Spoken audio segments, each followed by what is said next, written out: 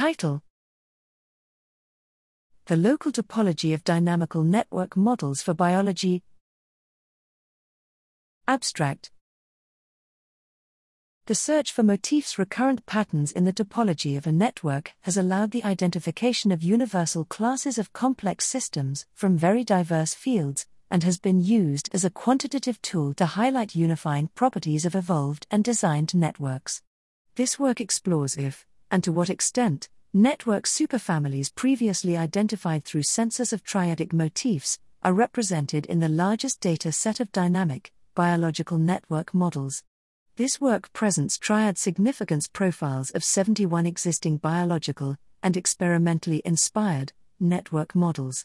The data generated is treated agnostically and consistently clustered to two classes using several unsupervised techniques. The more populated class correlates with the previously identified superfamily of sensory transmission networks, characterized by the feedforward loop motif typical of signal processing systems. The other class, surprisingly, better correlates to the superfamily of word adjacency network.